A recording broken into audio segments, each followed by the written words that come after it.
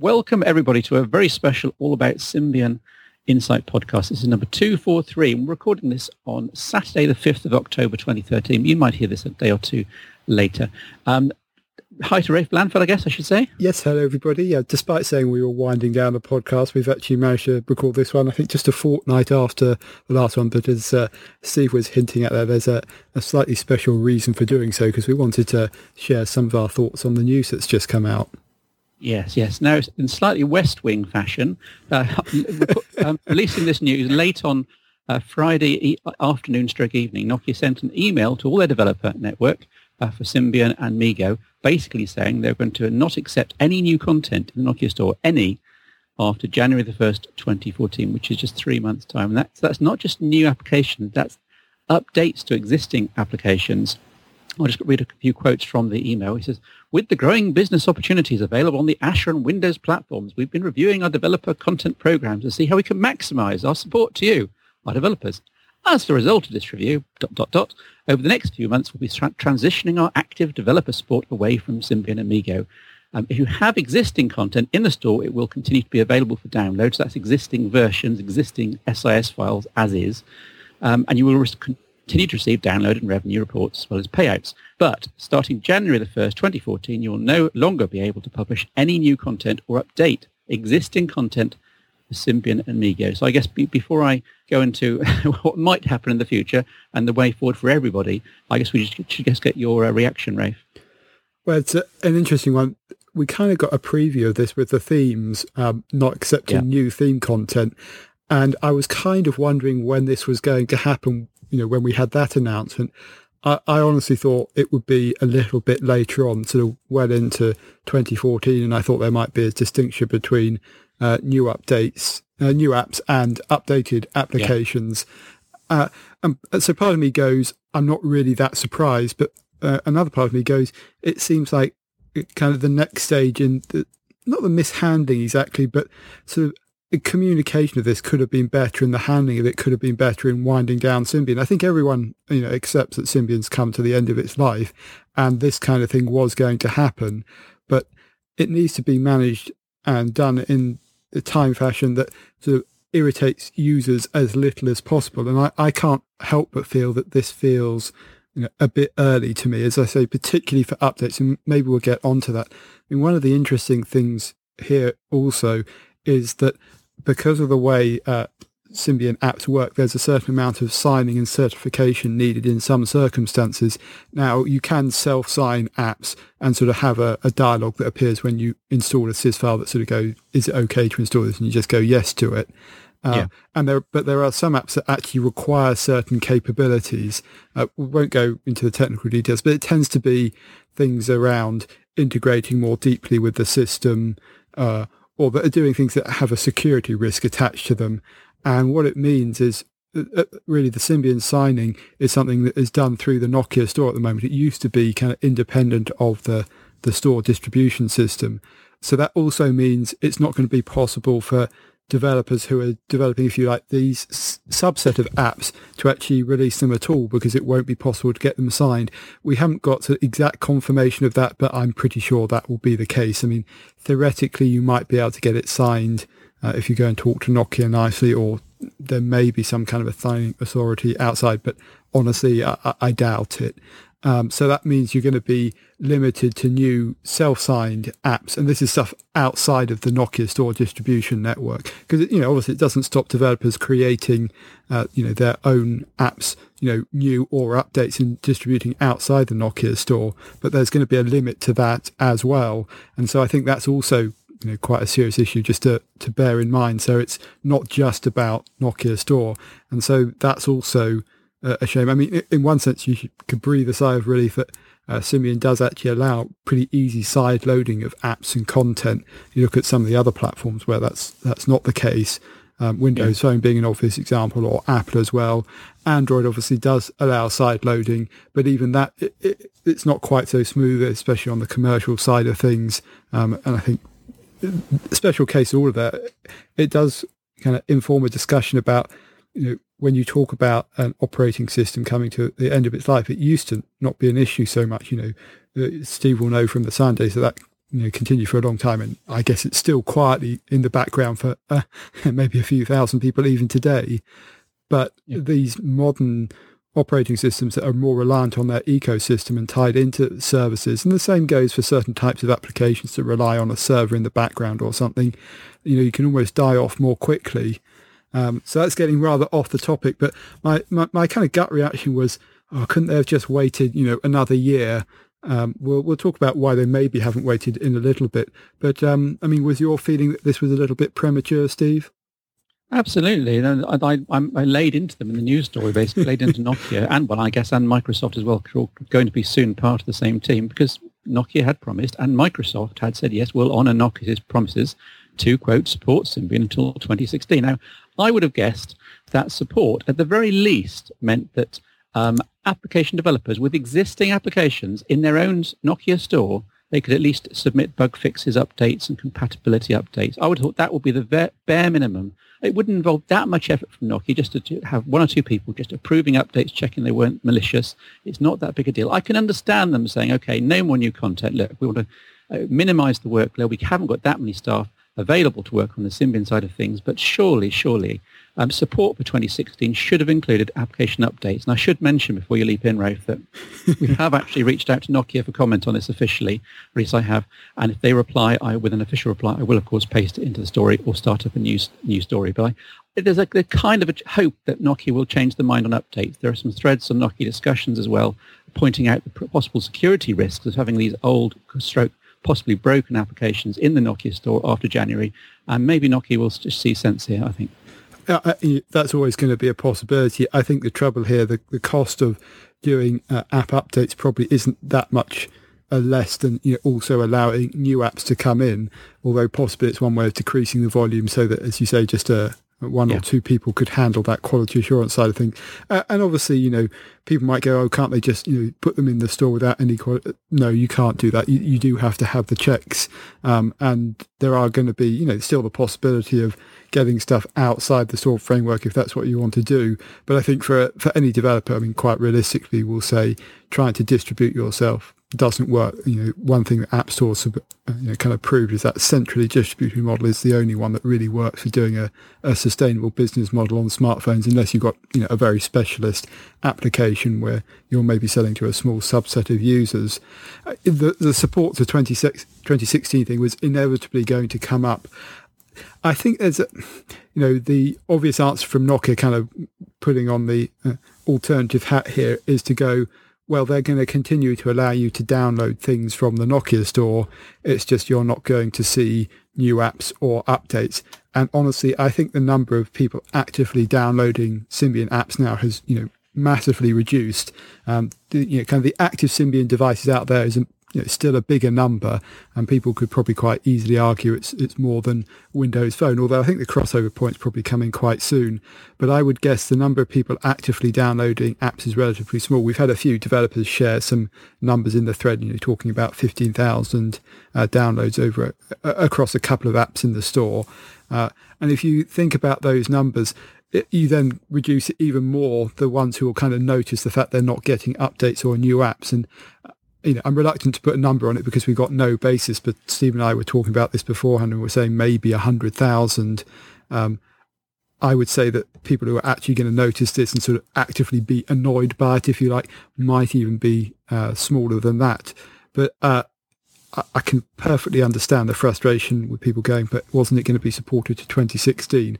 I suppose that depends how you define support. And as I say, it looks like Nokia Store, you'll still be able to download apps, and so it's supported in that sense.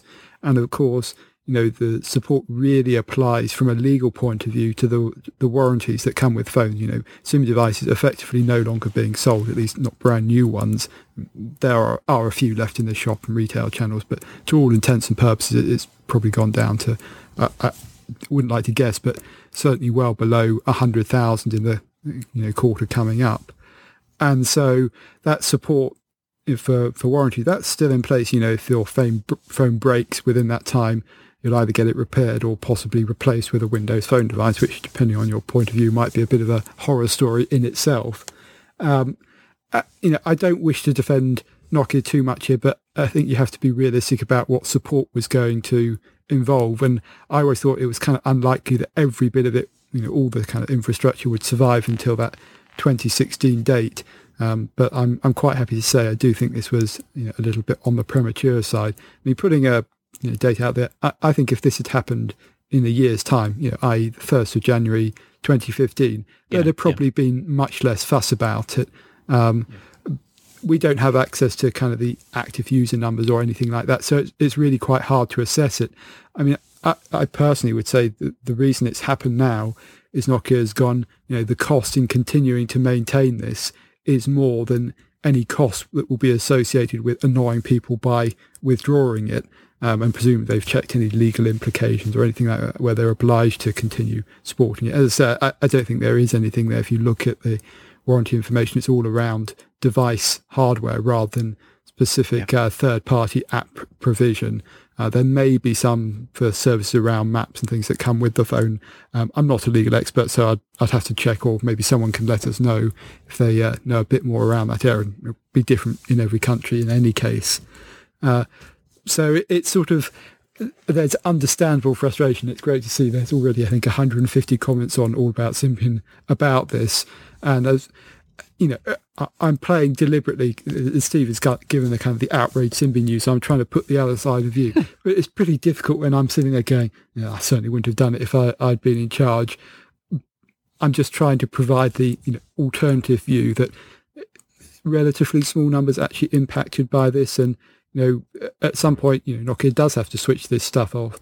And if they're having to pay a team of, 10 people to continue this, and by switching off, they can, save that bit of money. And they think that, honestly, the people that they're really annoyed by this, and so who will say, I'm never going to buy a Nokia device, I suspect they would have probably never bought a Nokia device again anyway.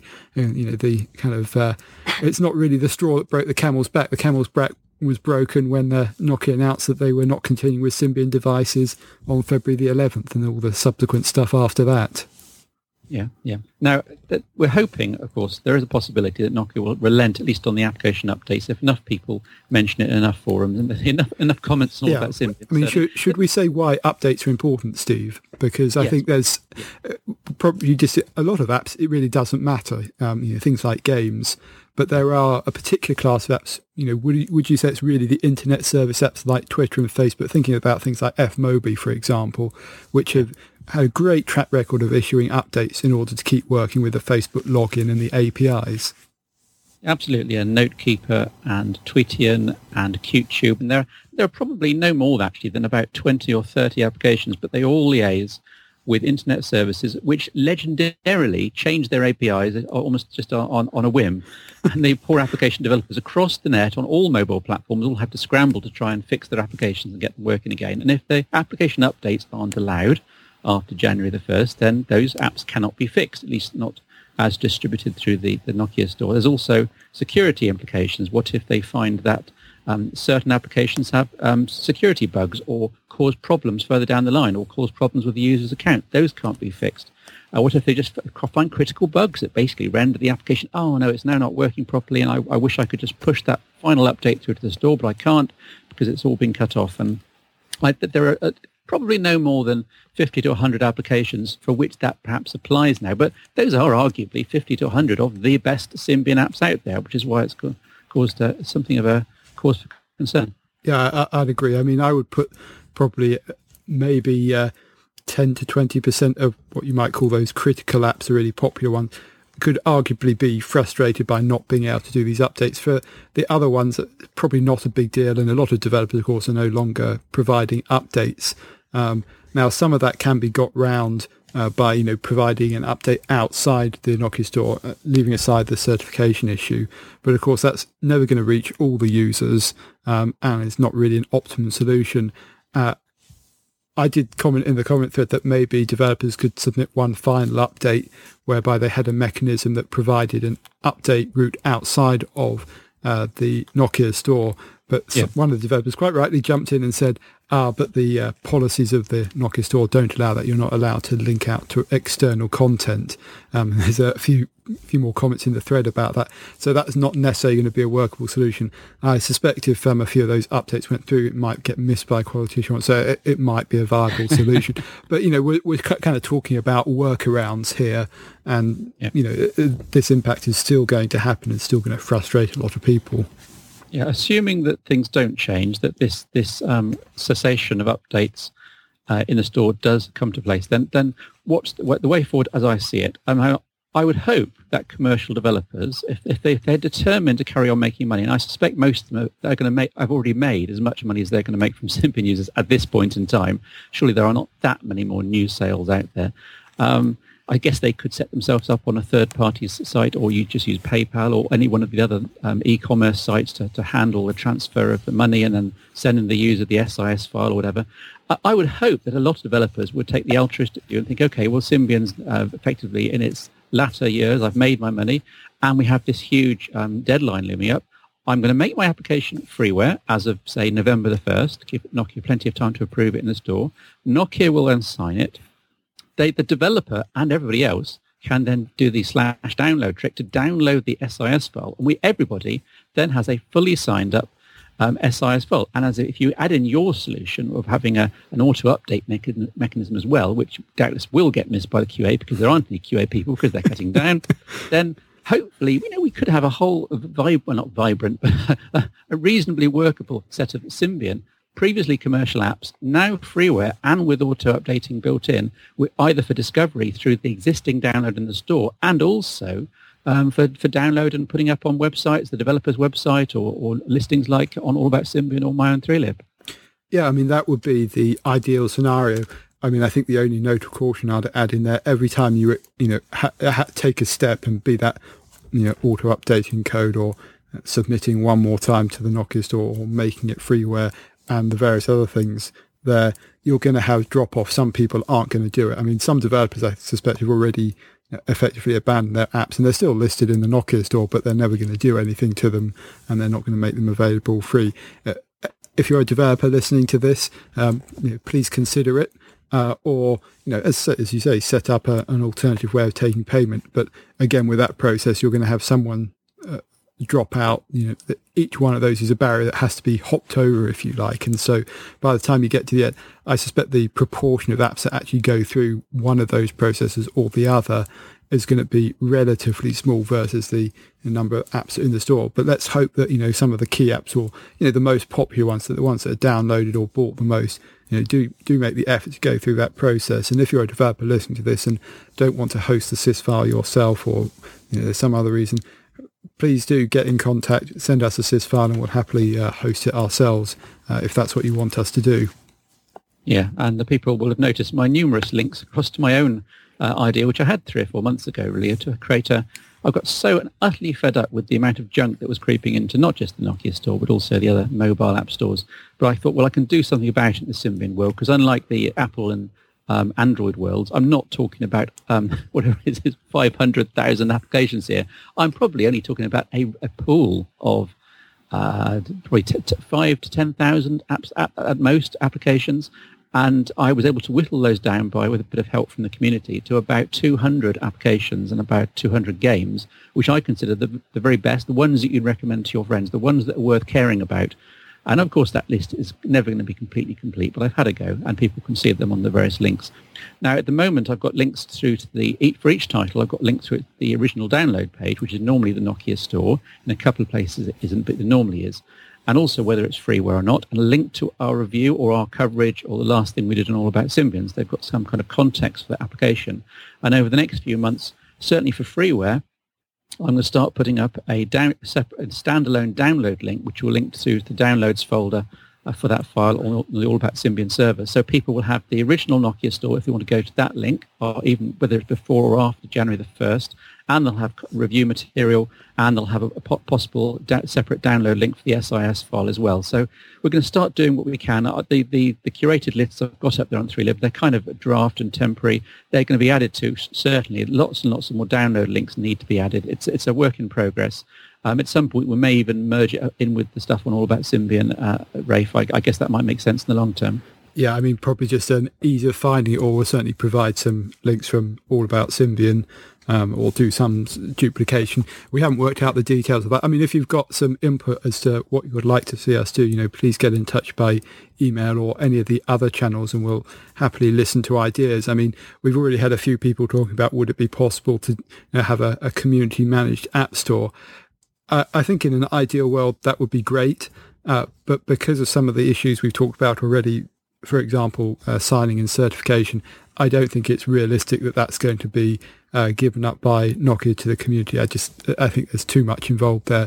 Those who have kind of followed the travails of the MIMO or MIMO.org community will understand that getting that kind of action from a big company is difficult. And honestly, I think the amount of effort required versus the return probably means it's not worthwhile. I mean, if someone wants to take on that project, great, and we'll certainly do what we can to support them in terms of letting people know about it.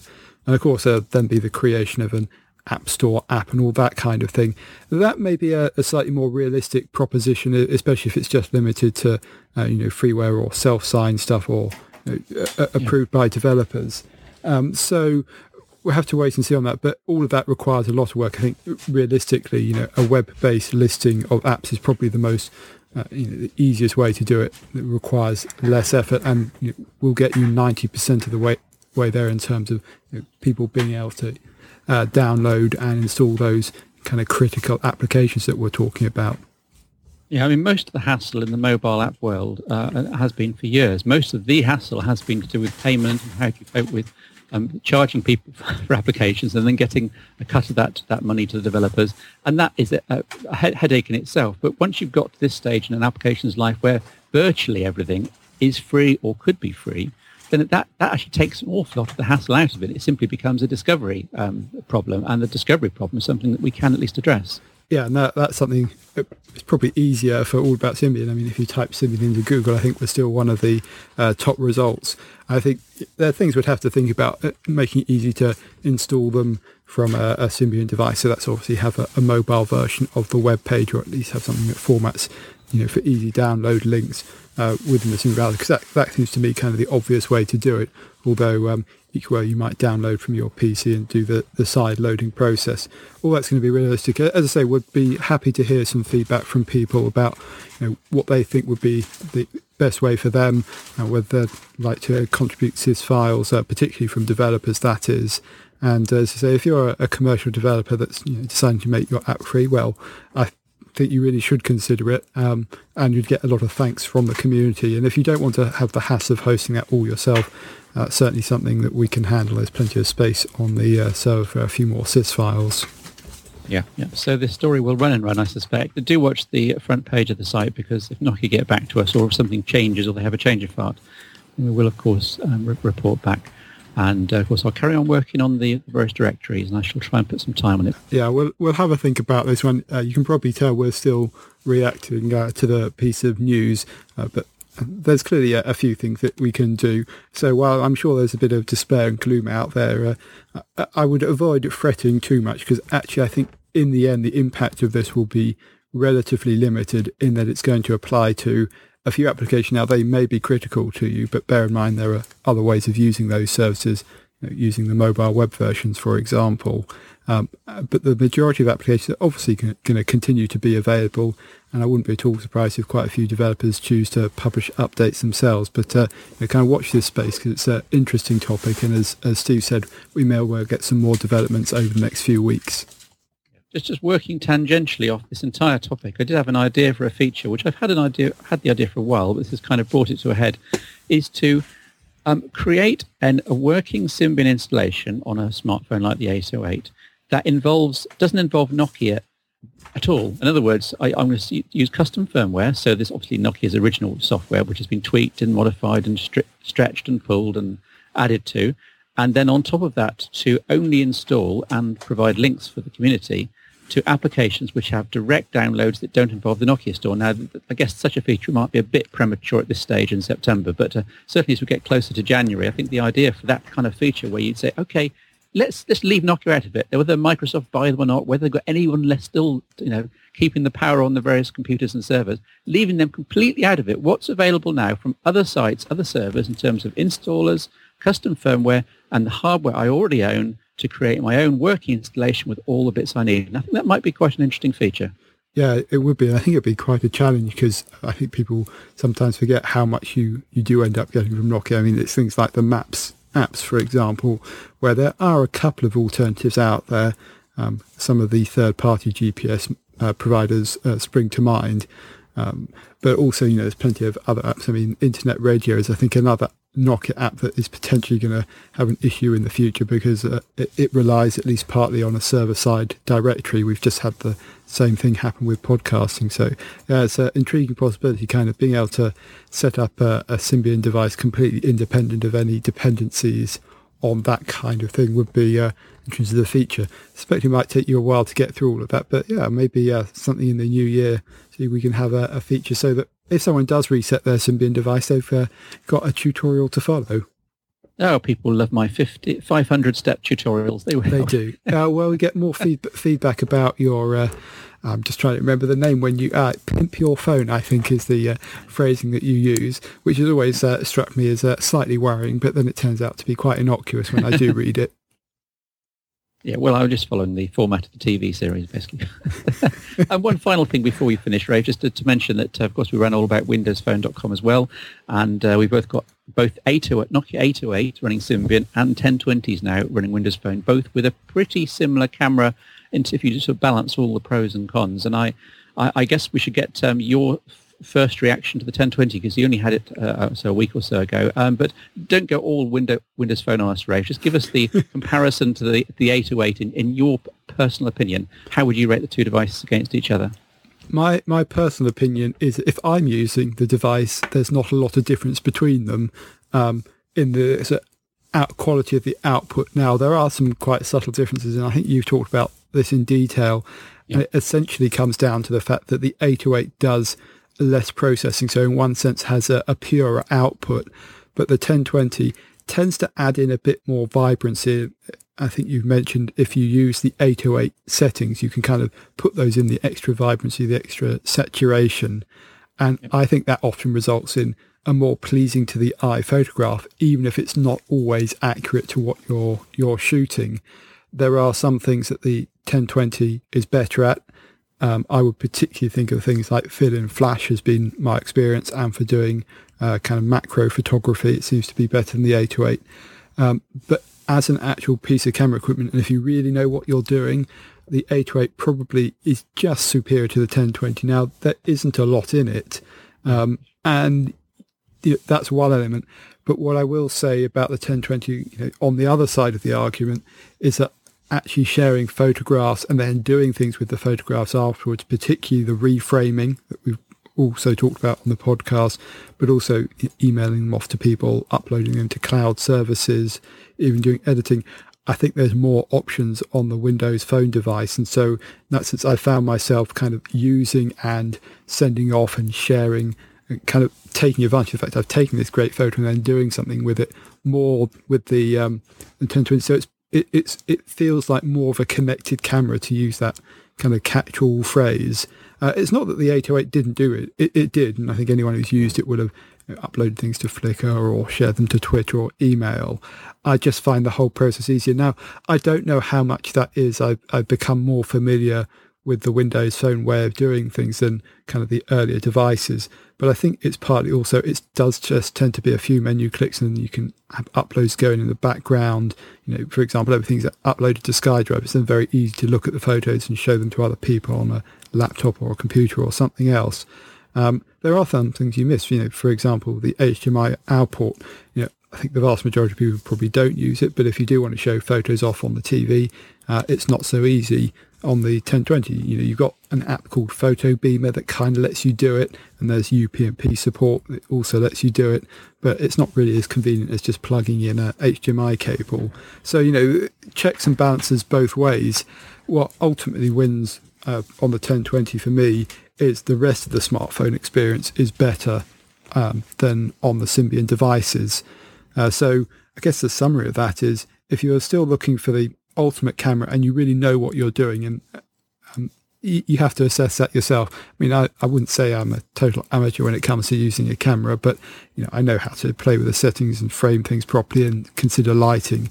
But the majority of the time, I wouldn't be able to choose very easily between the two outputs. I mean, you can pretty much all the time recognize which is which because of that processing I talked about at the beginning. But they both produce, results that are way ahead of their competition. And that's what stands out for me. Actually, I was comparing it with the 925, which is another Windows Phone device, which I guess you could say it's not like the N8, because I think the N8 probably has an advantage over the 925, but it's similar in the smartphone experience and all the auxiliary experiences. And the 1020 produces notably better photos, but I've become maybe a little less fussy. It's good enough photos, and the 925 does well for in that respect. Sure. So it's interesting. It's that same decision. People said, actually, the N8 is good enough for me. I don't need the 808. And the 1020 feels a little bit like that for me. The one thing I will say, I think a lot of people really like the design of the 808, but it was a bit chunky. The 1020 has, a bigger screen, but feels like a less chunky device. I mean, there's still a camera hump on the back, and I do like the kind of the pure design that they've sort of gone with. It's, basically the evolution of the Fabula design language that was used in the N9. And it's particularly things like the coating on the screen, which makes it very easy to use as a touchscreen device, easier than the 808, I should add, and a kind of a very pure back. I mean, it's described as having nothing that doesn't need to be there by the Nokia designers. And honestly, they're quite right. And the texture of it feels nice. And so just as a object sitting in the hand, I think the 1020 has a superior design. But it does feel less like a camera, at least until you put a camera grip accessory on it. So I can perfectly understand people going, actually, I prefer the 808 design. And kind of, that surprised me a little bit that, at the end of the day, the 808 and the 1020, I don't really think there's much to split them on the camera department. You can argue it one way or the other, depending on your point of view and what you use it for. It will come down to what you use the rest of the smartphone for. And I think, while there's, an arguable point to be made that the Symbian device for some people will provide an optimum experience, I think the vast majority of people will find Windows Phone the better experience, just because it's a few more years on in the smartphone world. The idea of, browsers and email and that content consumption, for want of a better word, being more centric, or as I've kind of explained before, the smart bit rather than the phone bit that you had on the 808. But, don't let anyone say to you, if you're an 808 owner, oh, you have to upgrade to the 1020. No, you don't. If you want an 808-like device running Windows Phone with a operating system that is effectively the modern smartphone experience, absolutely, it's the device for you. If you're happy, you might want to wait a bit, because I'm pretty sure that technology is going to come up again in other devices. I mean, we've just seen in a comparison you did on the site, Steve, with the Sony Xperia Z1, you kind of suggested that's getting towards what Nokia are doing with PureView. It's not matching it, and I'm sure other manufacturers will follow in due course. As we said, when the 808 launched, it's probably 2 or 3 years ahead of anyone else, and so that's been proved. But Nokia is also going to do other imaging-centric devices. I mean, I think we're going to see devices that fit halfway between kind of the 920 or the and the 1020, or if you like, the N8 and the 808. And I'm sure there'll be another camera-centric device next year that will be running on a quad core and more specifications, because the one thing about the 1020 is it does feel like it's running on, like a lot of the Symbian devices did actually, it feels like it's running on a hardware family that's just ever so slightly out of date. It should have been on the next generation. It should have been on quad core, and that has resulted in some performance issues. I've never noticed them because of the way I tend to shoot with a camera phone. I'm not doing multiple shots one after another. I think it depends what you're shooting, and I don't find the lag times an issue at all. Maybe I would if they weren't there, but anyway, the consequence of this hardware stuff is that there are a few performance issues that might have disappeared if it had been on the next generation of Windows Phone hardware, which I think Nokia is going to be announcing in a few weeks at its last ever Nokia World event. And I would have thought there won't be a 1020 replacement anytime soon, but maybe next summer there will be something, and it will be that smoother experience. So if you're a 808 user who's really happy with their device, it might actually be going, do I upgrade? Well, actually, it's not quite justifiable yet, but it might be next summer. So just sharing some thoughts on that particular aspect of it.